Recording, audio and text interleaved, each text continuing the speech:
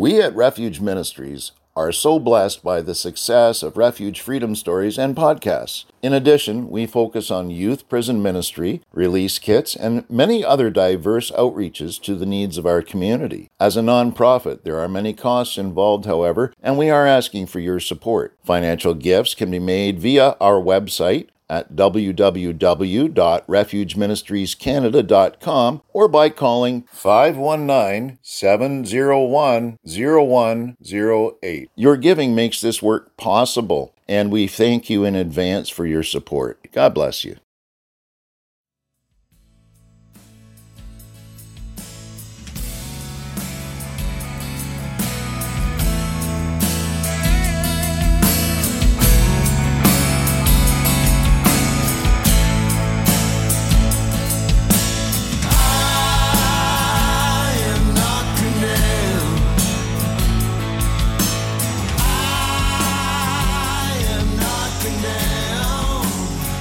Welcome to Refuge Freedom Stories, brought to you by Refuge Ministries Canada. For the next half hour, your hearts will be filled with hope as you hear real-life stories from individuals that have been changed by the power of God. Enjoy the show. Welcome to Refuge Freedom Stories. I'm your host, Johnny T. And today my guest is Amanda Blackwood. Amanda is an accomplished artist and author, a public speaker, a podcast host, a trauma recovery mentor, and a survivor of human trafficking.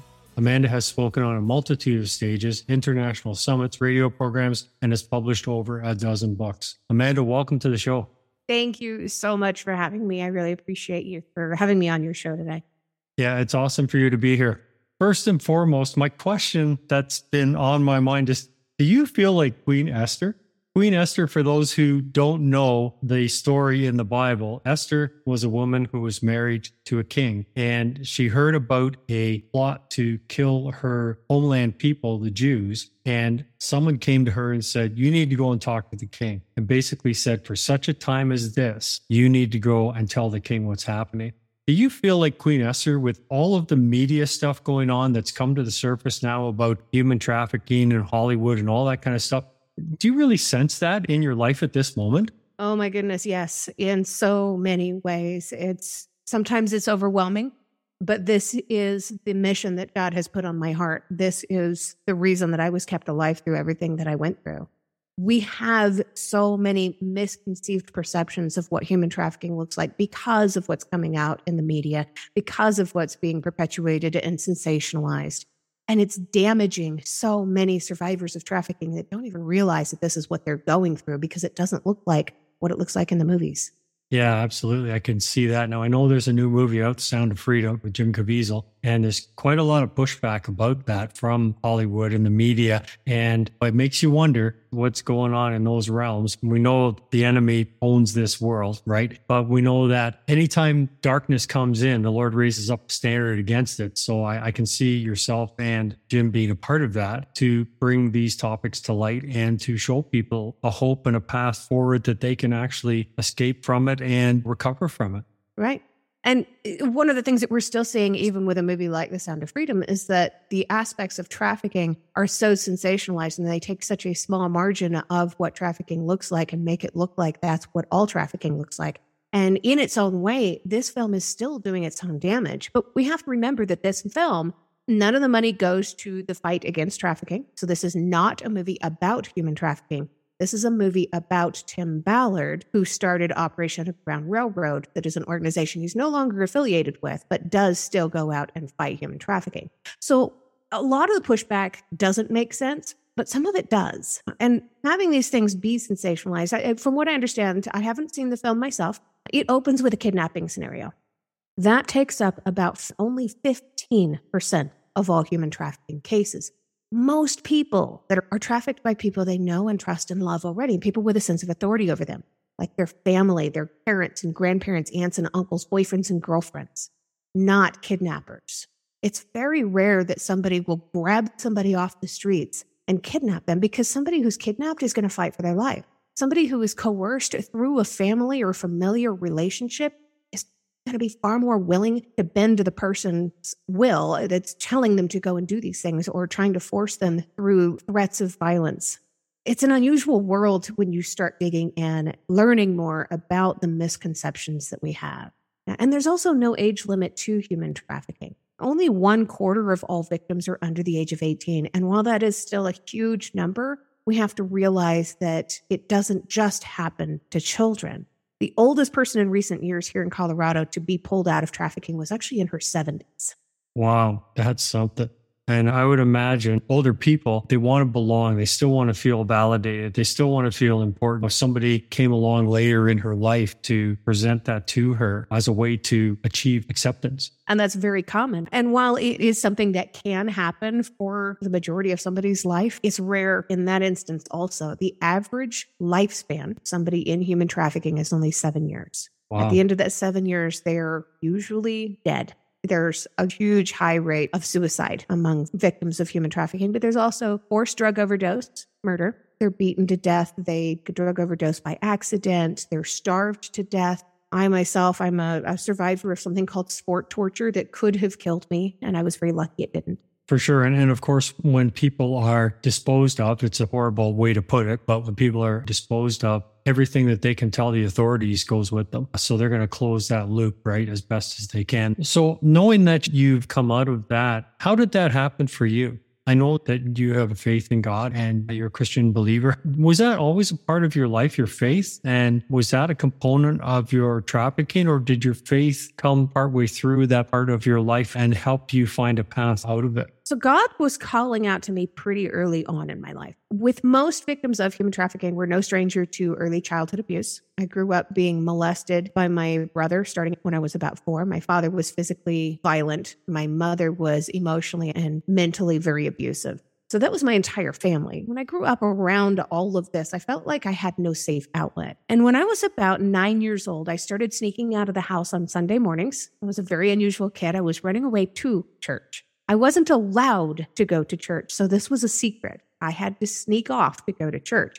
and I didn't miss a Sunday if I could help it. I loved being there. I felt like this is where I belonged. I sat in the front row every Sunday, and I refused to go to the kids' services. I wanted to be in there with the adult services because I wanted to learn the big words. That was so important to me, and the pastor was really amazing.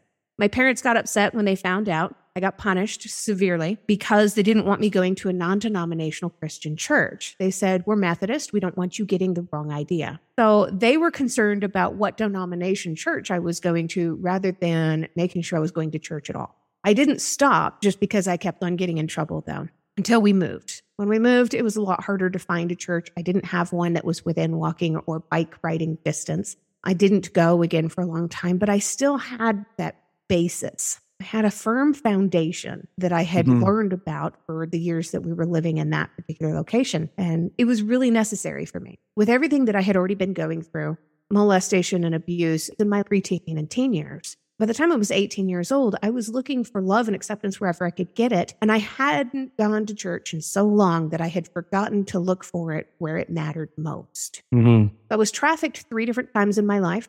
At 18, it was by a boyfriend. At 19, it was by a landlord who offered me room and board until I could get on my feet, when really he meant room and board until they could find the highest bidder. And then the last time I was trafficked, I was 31 years old. I'd been living on my own for a number of years. I had not been to church in too many years to count at that point. I had really fallen away from my religious background and that feeling, that calling from God. There was still something pulling on. But it was during the darkest hours of being trafficked when I was 31 years old that God really reached out to me and pulled me out of this dark moment and prevented me from having a permanent solution to a temporary problem. I was ready to end my life, and he sent somebody to see me. And that was all it took. So at the absolute darkest moments, I was a smoker at the time. I had grabbed a cigarette, just one, and a little book of matches, and I left my house at my prison that day. I was living in Scotland. He had taken my passport, my debit card, and he was a police officer. So I didn't feel like I could go to the authorities and ask for help. He was the authorities. He had all of my documentation, and I was there under his care while I was there on a visa. I felt very trapped. And I decided that this one last cigarette was going to be my last cigarette ever because I wasn't going to be returning that day. I was going to end my life. And I walked down the main street till I got to an old church that had been built in the 1600s.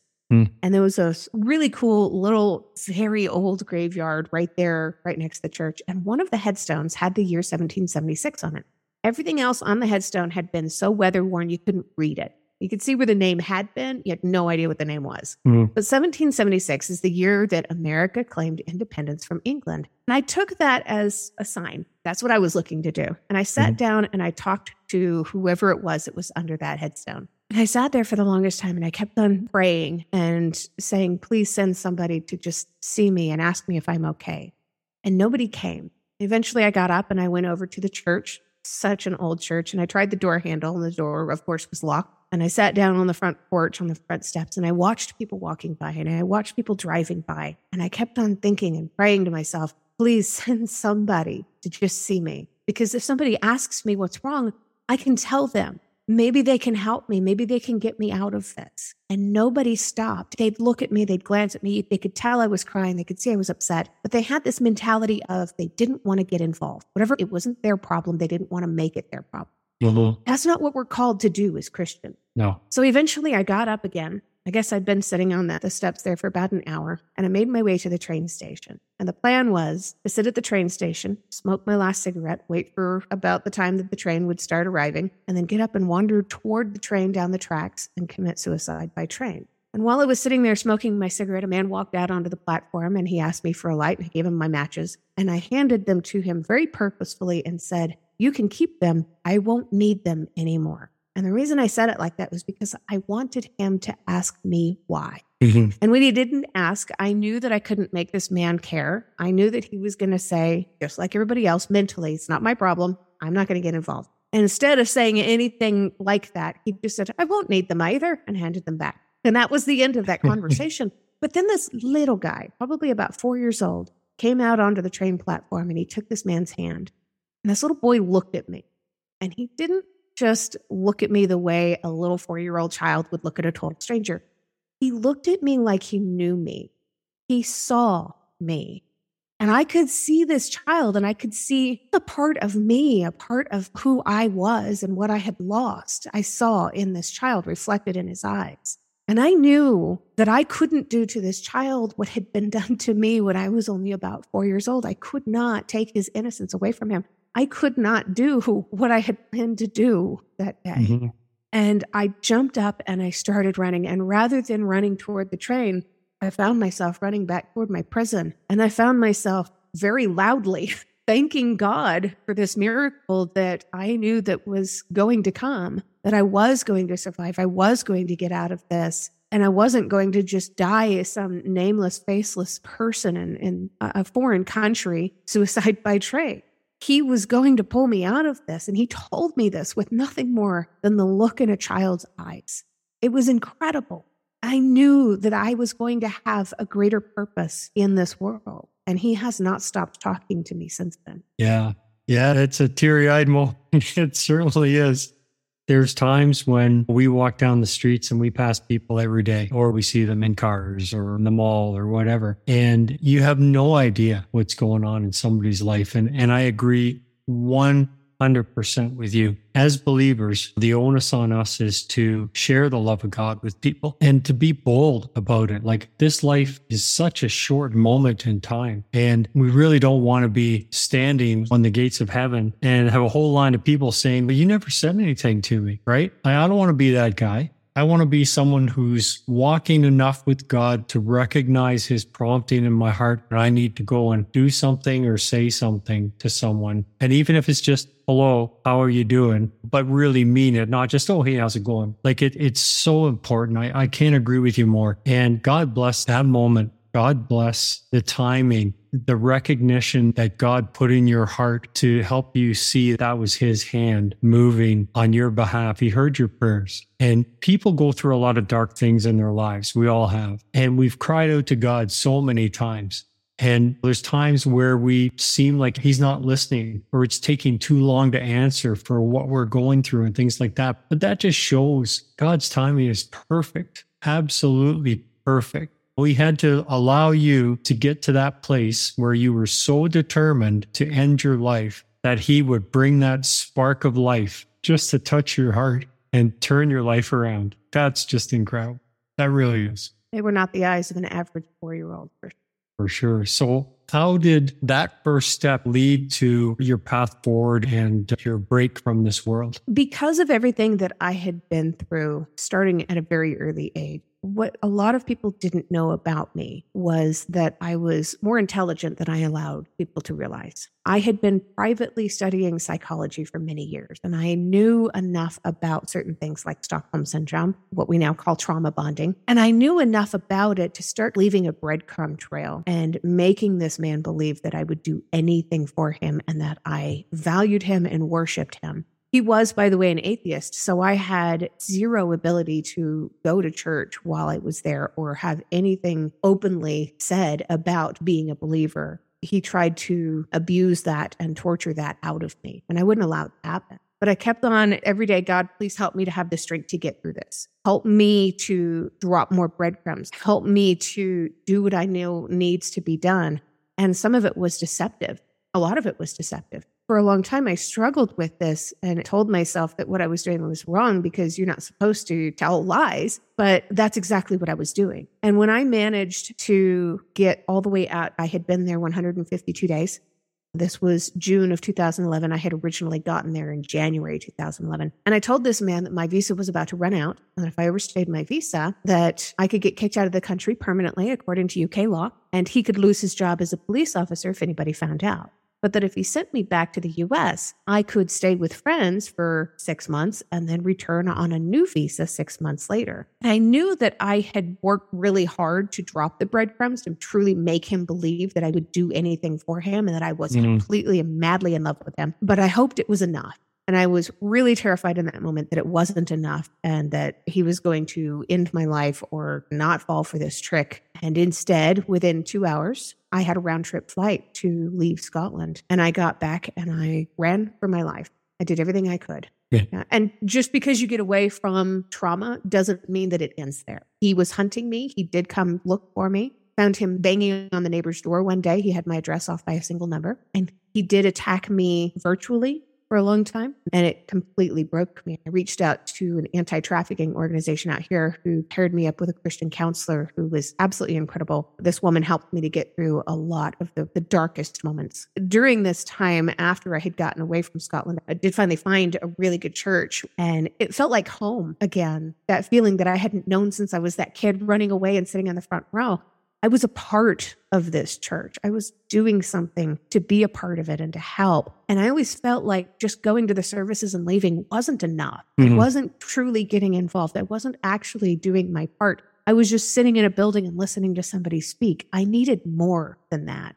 And now I'm married to an audio engineer of a different church, but it is still home. And it's incredible to have that feeling and to know that God, this whole time, God was calling me and telling me this is where you belong 43 times in my life, trying to get away from bad people for the most part.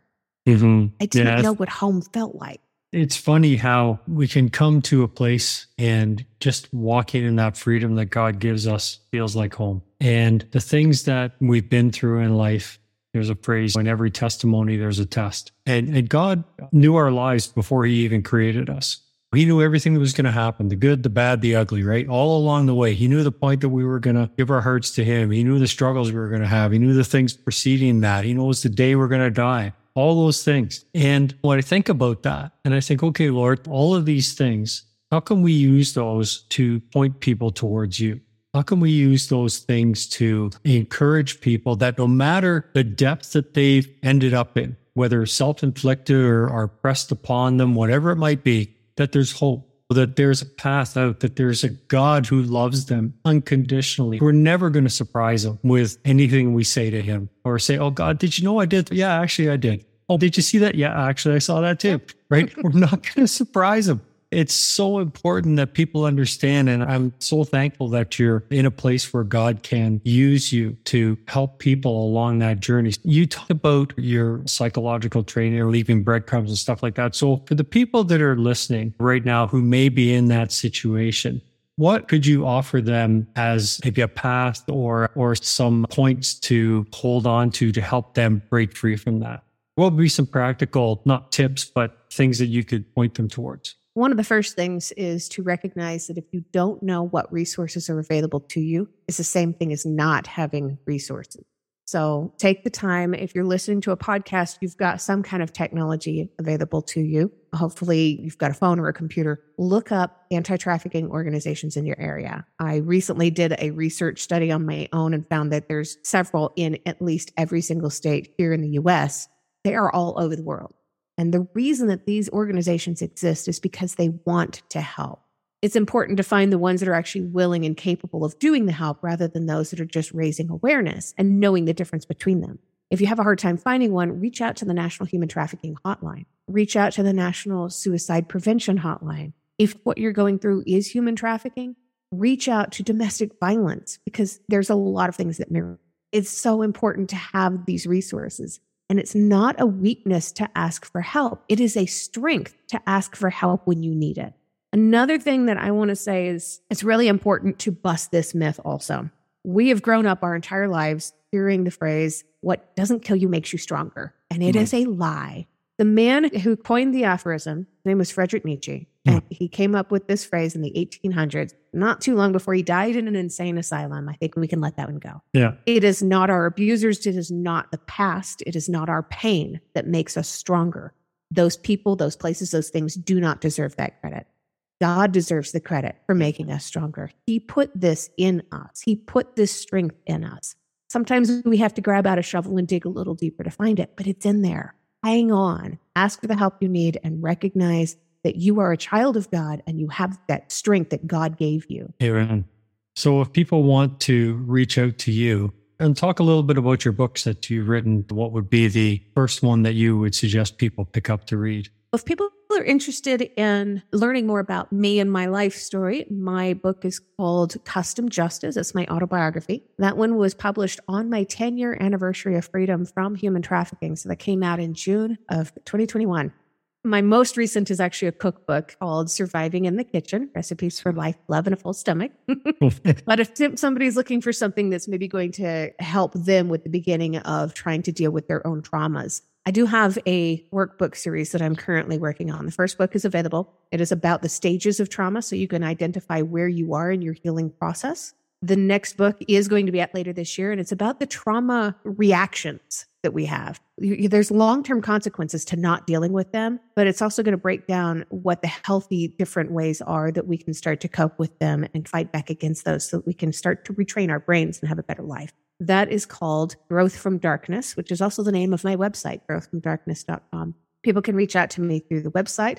It's got all of my social media information on there, and I'm extremely active on Facebook, probably more than I should be. And I probably write more than 2 or 3 books a year if I stayed off of Facebook a little bit more. That's awesome. God's allowing you to use the talents he's given you for sure. So I know a lot of parents are concerned about trafficking, and it seems like it's everywhere. So what tips would you give parents to keep an eye on their kids or to protect their kids from falling into that? We have become a digital age, and we need to reverse the clock on this. One of the biggest ways that people are grooming children and getting them into trafficking is through social media, through online avenues, through children's games that are geared towards 5, 6, 7-year-old children. We need to stop this. The best way to do this is to get more involved in the kids' lives, spend time with them, have daily exercises that you do with your children, whether that's going outside and playing baseball or kicking a ball around or doing art projects. It doesn't matter what the thing is. Get involved and do stuff with your children who's going to have more opportunities to open up and talk to you about things. And if something wonky comes up that they need to talk to you about, these are the moments they're going to be more inclined to do it. And they're going to grow up knowing that they have this important time. They're going to feel important to you. If they feel more important to you, they're going to stop looking for that love and acceptance from somebody else. Very true. And what would be some indicators, if I can use that word, that your child may be feeling some pressure that's unwanted? You're going to start to notice personality changes. And I'm not talking about a preteen becoming a moody preteen because that's a normal thing. Yeah. I'm talking more about kids that have these hobbies that they love doing and they're suddenly pulling away. They're severing friendships. They're no longer participating in their hobbies. They're becoming more and more reclusive. They seem to be getting more depressed. These are all signs of really bad things happening. It could be trafficking. It could be an abusive relationship at school. It could be depression. It could be anxiety. These are things that need to be addressed, and you got to spend time with your kids to really figure out what it is. So let me ask you one final question. If you're going to tell people one thing about God, what would that be? God is the one place that we should turn to. He is the one being that we should turn to when we're having a hard time with our own acceptance, with wanting love, with needing love, with trying to recover from traumas, with trying to cope with things that have happened in our past. He doesn't care about the past as long as we turn to Him for our future. Give it to God and God will take care of you. He will love you and He will never let you down. Amen, 100%. Thank you so much, Amanda, for being on the show. It's been an eye-opening and very, very encouraging discussion to hear about what God can do and to help people with in their lives. So thanks so much for being here. God bless you. Thank you. Thank you so much.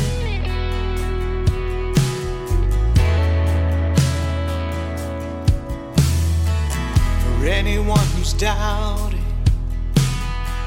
your back's against the wall. You've prayed 1,000 prayers.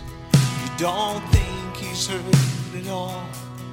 The pressure's unrelenting. Time is running out on you. There's good news. There's good news. For anyone who's hurting, who wants to run and hide, questions and regrets eat you up inside. You tried to escape it, but it's a mess you can't undo. There's good news. There's good news. Even through the valley of the shadow, even there you never walk alone. You've never been forsaken or forgotten. He'll never stop loving you. Even when it's darkest, that's good news.